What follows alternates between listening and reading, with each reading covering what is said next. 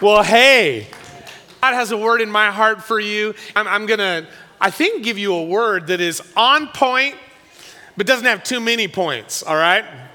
Is that okay? And but it's going to be strong, and it's going to be followed up next week with a part B on this message. But can we just surrender our hearts to the Lord and ask Him, even right now, to prepare us to hear something from Him today? Jesus, thank you, Lord, for your word. And thank you for your people. Thank you for your people, Lord. God, wherever we are on our journey, whether we are a baby in the Lord, whether we are someone who has come to that place of surrender in the Lord, or, Lord, have found that place of full-fledged ministry in you. Lord, wherever we are on our journey, God, we ask for your blessing today. And we say, God, speak to us now. We open our hearts, we open our minds, we open our spirits, that we would receive something from you today that would be meaningful on our journeys. In Jesus' name, amen.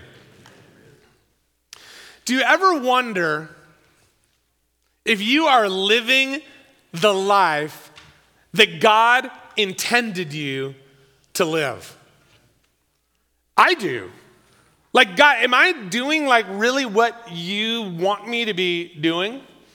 Do you want me to be pastoring this church, doing all the things that I do? God, is this the life that you called me to live? Have you ever wondered that type of a question? It was George Washington who said this, and I think it is an amazing, brilliant statement. He said, the whole duty of man is summed up in obedience to God's will. But I think a lot of us, and I've been here, where we say, fine, God, I want to be obedient to you, but if I only could just be sure of what your will really is. How can I really know the will of God for my life? And here's the biggie. What if, like, I think that, let's just call it A. A is God's will over here. This little thing called A, but really, God's will is B over here for my life. Come on, haven't you been to that place where it's like, there's maybe some multiple choice things going on, and you're like, I don't know. I think this is God's will, but what if this is God's will? I'm confused. And in our worst moments, we might even kind of assume that God is playing some sort of like cosmic shell game, you know, with his will. Have you ever seen like the shell game or been to a Dodger game where they put the thing up on the screen and you're trying to follow the bouncing, and it's like whoop, whoop, whoop, whoop, it's just moving around. And we think, man, that feels like what God's doing. It's like every once in a while, he gives me this little peek, right, at what his will is. Boop. But then he's like shuffling things around. It's like, I cannot even keep up, God. And I think on our worst days, we may even assume that his will is like that. And that it's like, it's almost unknowable. How can we know the will of God? One of the problems with this kind of thinking is that it can always leave us, we can call it chasing the dot. Now, I've entitled this message, The Circle of God's Will. And like I said, we're going to come back to this and talk more about it next week. But you can almost imagine that some people view God's will like a darts target, you know, where there's like the outer ring, there's a middle ring, but man, if you're really in God's will, you want to hit the bullseye. You want to be right in the middle of that target. That's where I want to be. I don't believe that God's will is really represented by a target. I believe it's represented by a circle. When we think that God's will is like a target, what ends up happening is like, it's that shifting center dot. And we can spend our lives chasing the dot, like hoping that I don't want to just be on an outer ring of God's will. I want to be in the middle of God's will. where I believe that God's word actually shows us something different, that we can be in God's will, and there may be more than one option for you or for me of what his will may look like in a particular given season or moment. If we end up being people who try to chase the dot of God's will, we might imagine that there is only one person on the entire planet that could be my soulmate. Only one person out of the billions of people that God has created, there's only one that I could be married and be happy with.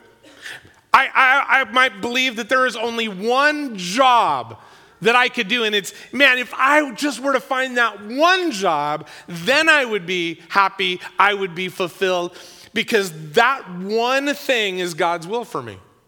Or out of the entire big planet that he created and all of the beauty and all the wonder and all of the cultures, there's only one place that I could live to truly be fulfilled and to be in God's will.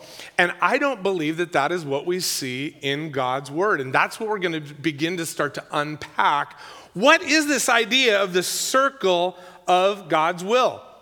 Now, last week, I introduced to the idea when we were talking about gray areas, places where there's not a lot of definition from the Lord about which way I should go. And we talked about how we can kind of begin to sort out how to know that I'm following God even in those gray areas. And I mentioned this idea of the circle of God's will.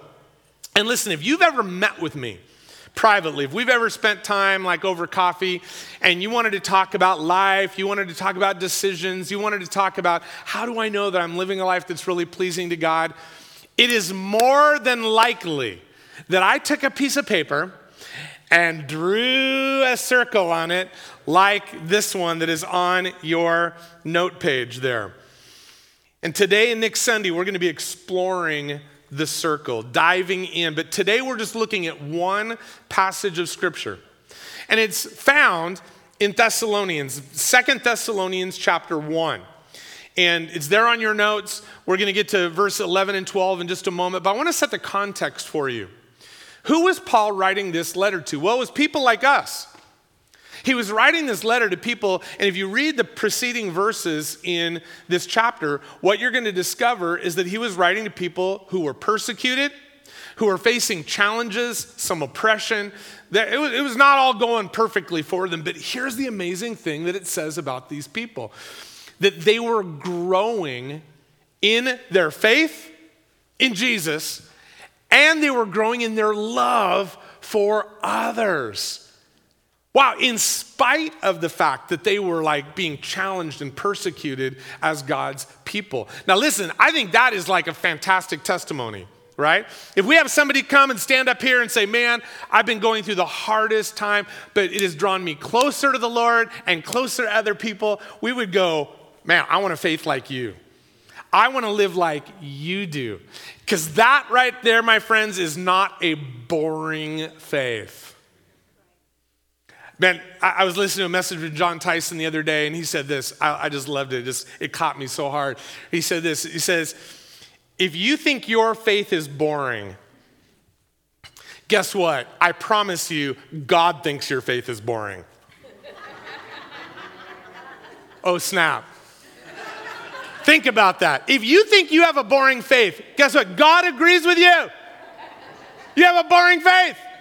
Because the way that we have been created to live is in this place that even when we face hardships, that we can continue to grow in our faith in Jesus and also grow in our love for each other.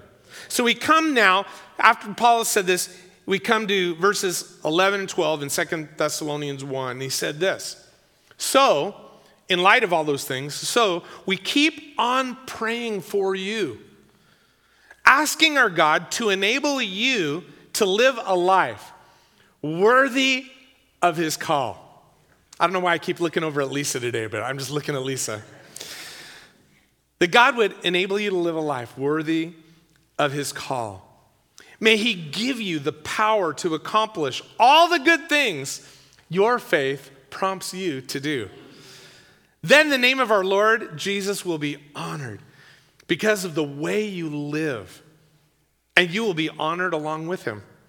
This is all made possible because of the grace of our God and Lord Jesus Christ. So really quickly, I'm going to share with you 4 things about this concept of the circle of God's will. Rather than chasing the dot and imagining God's will as like this target where there's only one thing that may be possible for you and me to do to know that we're in his will, I want you to follow me as I enter the circle of God's will. You ready? 4 things. Number 1, I am called out and I am called in. Called out and I'm called in. I believe this is like the foundational concept and truth about understanding God's will for our lives. And it's right there in the scripture in verses 11 and 12. If you read that and you can just highlight it, you can underline it, where it says, live a life worthy of his call. We were called out of darkness. Bernadette, you are called out of darkness. But more than that, you are called into his light. We once were people who lived doing what we wanted to do. Lives were maybe bent on destruction or just trying to fulfill our own pleasure. We were out there, and he called us out of that and into a whole new way of living in Christ. We were called out. Everybody say called out. Called out. And called in. Peter gets after this in 1 Peter 2:9 when he says, you are a chosen people. You are royal priests, a holy nation, God's very own possession. As a result, you can show others the goodness of God. For he what? He called you out of the darkness into his wonderful light. Listen, we are people who were called out and called in.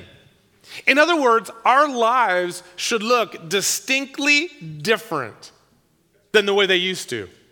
I mean, like distinctly different. And that's why I call the circle of God's will, because there really is like a boundary there. Now, how do we define what that boundary of the circle is? Well, it's as we read God's word, and particularly as we read in the New Testament. Man, we are shown so many different things that we are to step out of, no longer to be part of our lives at all. We looked a little bit of this last week. So we're to absolutely leave behind some things that used to represent our lives. But more than that, we're to step into things so that there's new things. The ways of Jesus that we are to now embrace and to walk into. His love, his mercy, his grace, right? The giftings, the talents, all those things that he's poured out on us. So we're not only leaving behind the old broken me, I am stepping into a whole new me in Jesus. Scripture tells us that we are like a new creation when we come to Christ. We like died with Jesus. That's the whole picture of baptism. We died with Christ. As Christ died and was buried, we were buried in him. But guess what? He didn't stay dead. He rose to life. And so we are called out of all the old death and into life in Jesus, friends. Called out, called in. So that anyone looking at our lives today would see, oh, that person different. I used to know them. I knew them before. Now, Lisa could preach this message, right? Because not all of you knew the before Lisa. Yeah. But Lisa didn't always look the way she looks right now. She didn't always have that light of Jesus pouring out of her. She'll tell you stories, and she's told some of them from this very platform about the life before, but she was called out and called in.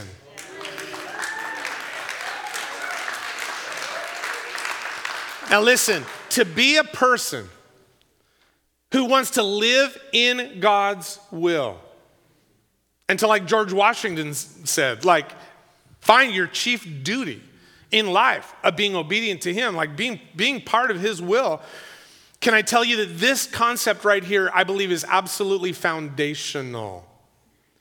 We have to know, have I truly done that?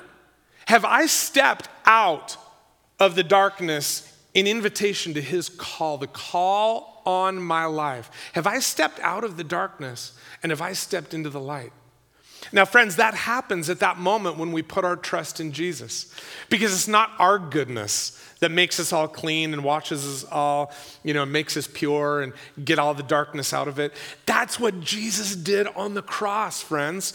Jesus took the penalty from all the darkness that we used to live in so that we can walk in the light. Praise the Lord. So it's not in our own strength, but listen, it is so foundational to understand this, that when we step into his light, guess what, friends? We are in his will. Yes. Oh, come on. Yes.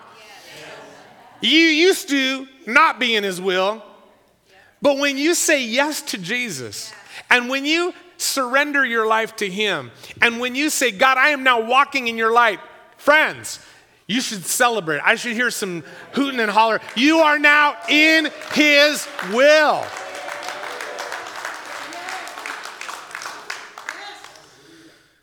Hallelujah.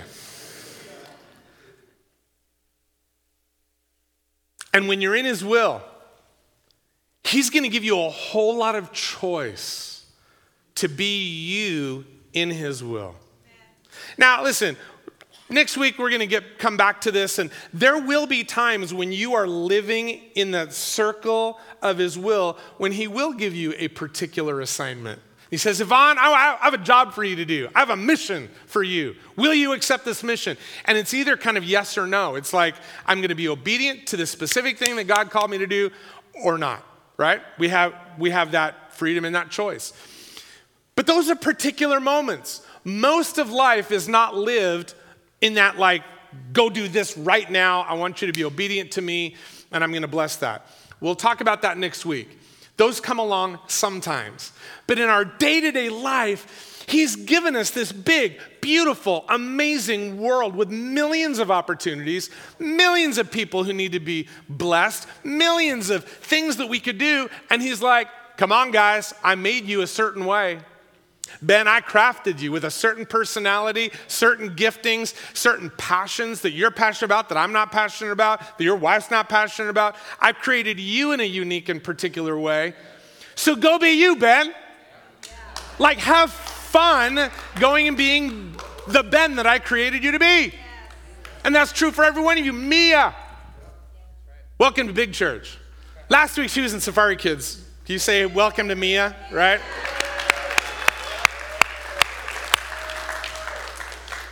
Mia, God made you unique and special and gifted in ways that I am not, and that your mom and dad aren't. He put different passions, and he gave you a personality that's like no one else. And here's what we need to understand. God's fashioning of us is not a mistake. Well, why aren't I like that person? Well, why can't I be more like Teddy and tall and good looking and athletic? It's like, sorry. You got dealt the hand, you got dealt. Sorry, that was terrible. Pastors should never say things like that. Listen, but God did not make any mistakes. Who you are is by design. We read in Ephesians, oh my goodness, that we are God's masterpiece. Each one created with a special work to do before the heavens were even formed and fashioned. You were thought of in God's heart and mind. The unique and special you. Oh boy. And we get to have take so much joy and so much pleasure going and being fruitful in this world that God created us to be in. And so, what is point number 2? I've been talking about it now for 5 minutes. Much of God's will for my life is self-directed. Self-directed. And you're like, Pastor Tim, I don't know, is that like scriptural? Yes, it is. We read it in verse 11 and 12 of 2 Thessalonians chapter 1. And it's highlighted there for you in your notes. Because Paul talks about all the good things your faith prompts you to do. Yes. Come on, guys, are you following along? Yes. Did I lose you? Yes. He's talking about all the good things your faith prompts you to do. He is going to prompt you by your faith in him to do things differently than me. I got my assignment. I got my walk. I've got the things I know that he has gifted and called me to do and has formed and fashioned me to do, my personality, my gift mix, all that kind of stuff. The passion that he ignited in my heart when I was 19 years old to do what I'm doing, it's never changed. What passion has he put in your heart? It's probably different than my passion. Now, Lisa's a little bit similar, right? Because there's that pastoral call as a part of that. Pastor God's people, right? What is your prompting? A prompting is like a nudge, right? It's not like you must do this right now. It's just a boop. It's a nudge. What is your faith nudging you to do? Go and do it. That is like this model of the circle of God's will. You mean it's okay if I am in God's will, I've said yes to him, I've surrendered my life to him, I've left the darkness, I'm walking in his light to the best I know how. You mean I can like step over here and do this? Yeah. God may call you out of this church someday. And you know what this pastor says? If your faith prompted you to do that, you better do it.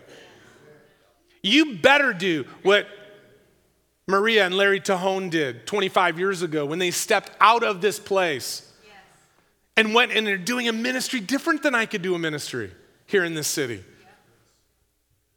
You following? What is your faith prompting you to do? Now, we're going to come back and talk more about this next week. But I want to leave you with one thought, because I kind of started something last week when we were looking at Romans 14. Because you may say, okay, well, I don't know. I have a big faith in Jesus. What would that look like? Can I tell you, it's always going to look like action. Remember, James tells us faith without action is dead. So whatever our faith is going to prompt us to do, it means actually doing something. Like stepping out and doing it. Last week, and when we were looking at Romans 14, we talked about the fact that our faith is always going to lead us not to tear people down, but to build them up. And this is what I want you to leave you with today. And it's there in your notes. Faith is never just about me. So if your faith is prompting you to do something, listen, it'll start with you, but it won't end with you.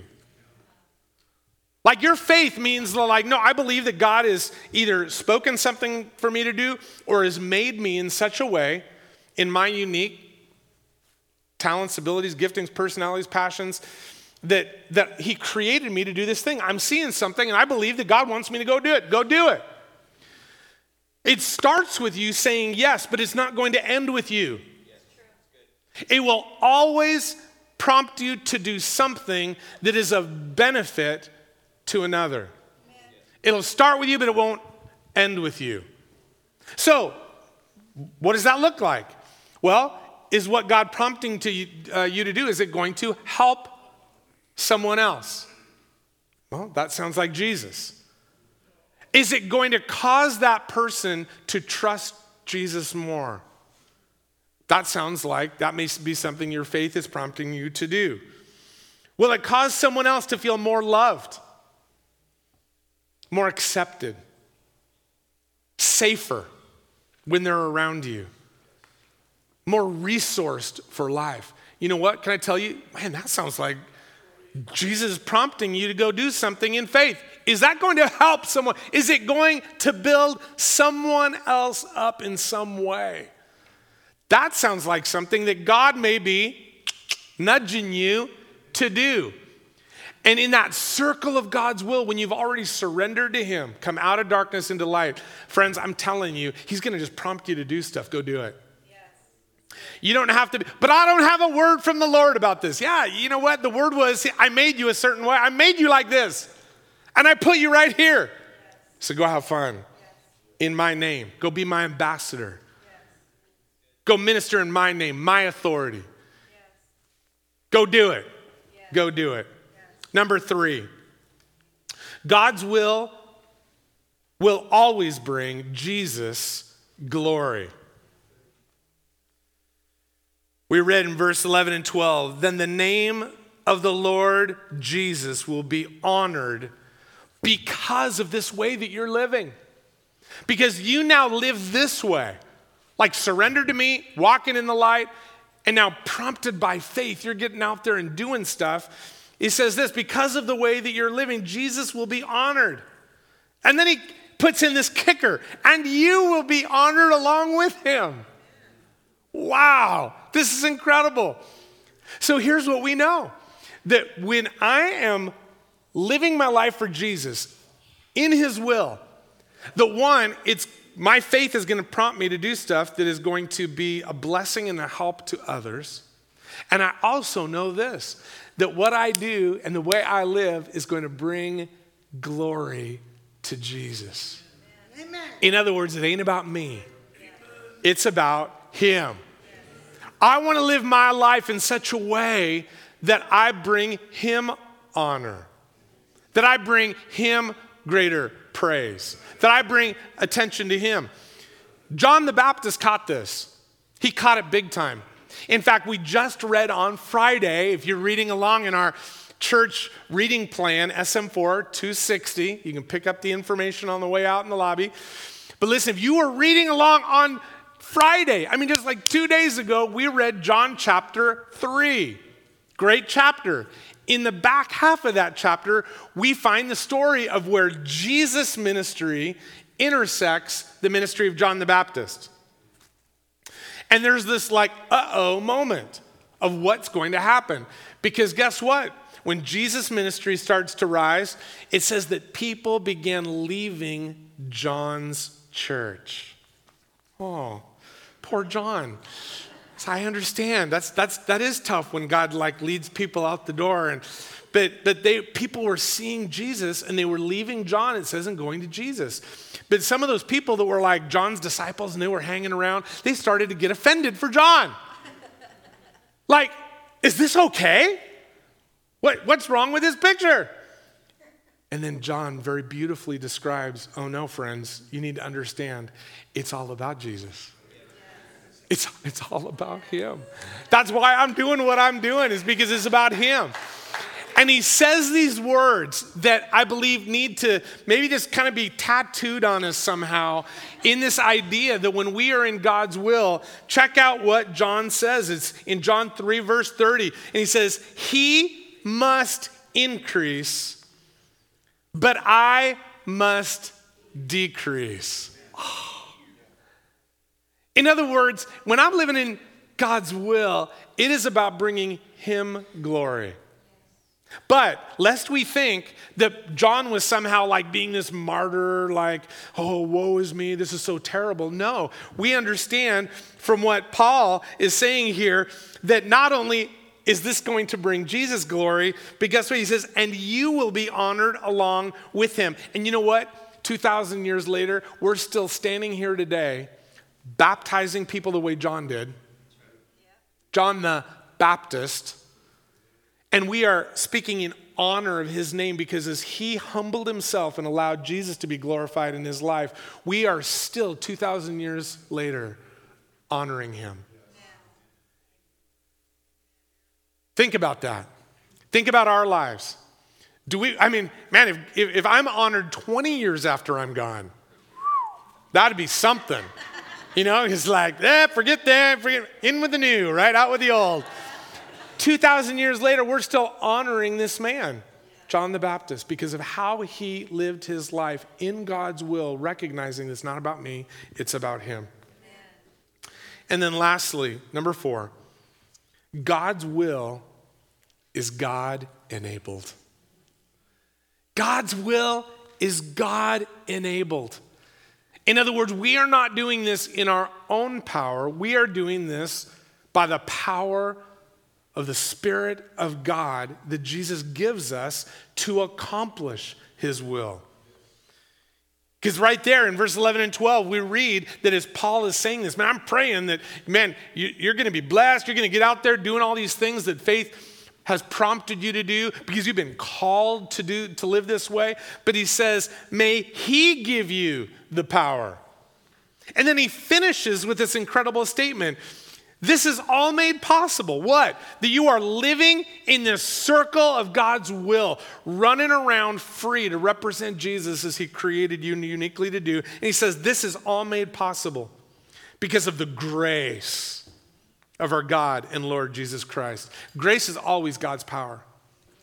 His grace on you to do a certain thing, to be the wife that he's called you to be, the husband that he's called you to be, the employer, the employee, the neighbor, the friend, the student, the child in a home, all these things, all of these particular assignments that God may have on his life, we get to flourish in them, not because of our own ability, but because of the power that he gives us to live out who he called you to be. It's because of his grace, because of his power, that we can live as fruitful people in this, what I call the circle of God's will. Let's pray. Listen, I think probably the biggest question that I would want to just have you meditate on as we turn our hearts to Jesus and pray in prayer. I just want to ask you really basically, have you stepped out of darkness and into his light? That's the first call. That is the first call. And without that, without doing that, none of the rest of this makes any sense at all. Because if we're still like living out in the darkness, or if we think that we can still have like 1 foot in and 1 foot out, friends, I'm telling you, it just doesn't work that way. Life just gets all jinky and weird and hard and miserable.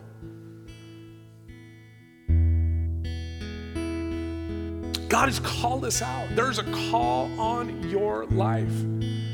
And I don't know each one of your stories individually yet.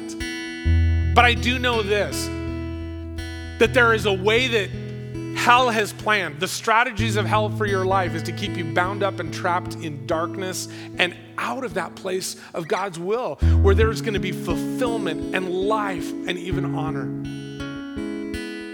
But if we never take that step, make that decision, saying, God, I am surrendering my life to yours. I am abandoning that life of darkness and walking into your will.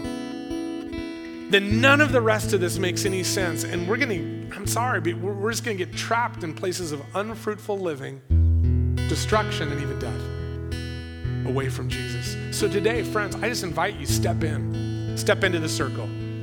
Step into what God has for you right now.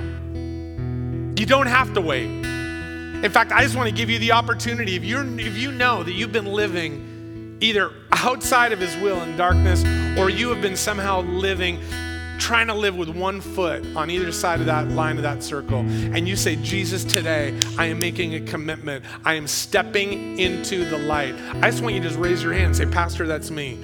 Today am stepping in. Yeah, bud, I agree with you. Yeah, several. Thank you, Jesus. Step in. Yes. Step in. Anybody in the courtyard? I'm looking out in the courtyard. Step in to his will for your life. Ma'am, I see your hand too. Anybody else? Anybody to your left and my right? Yeah. Sorry, I missed you. Yes. Jesus welcomes you. See, we fear rejection. We fear like some sort of condemnation on our life. Oh, but man, another thing that Jesus says in John chapter 3 is that God sent his son into the world not to condemn, but to save. This is for our salvation. This is for our freedom.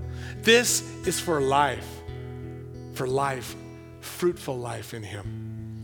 Jesus, thank you for what you are doing in each one of our stories. And God, we pray that we would be people easily prompted by faith to do your works, to do your will. Lord, let none of us be people who live fruitlessly and aimlessly, or even as people who are trying to find your will but think that we can't find it. God, our mission is to be who you have called us to be, being prompted by faith and getting after it and doing your work in Santa Maria and beyond. So help us, Lord, empower us. Empower us by your Spirit. Empower us by your Spirit. Empower us by your grace. Jesus, thank you for your power, the power of your Holy Spirit that animates us and causes us to be fruitful. In Jesus' name. In Jesus' name. You are loved. Have an awesome day.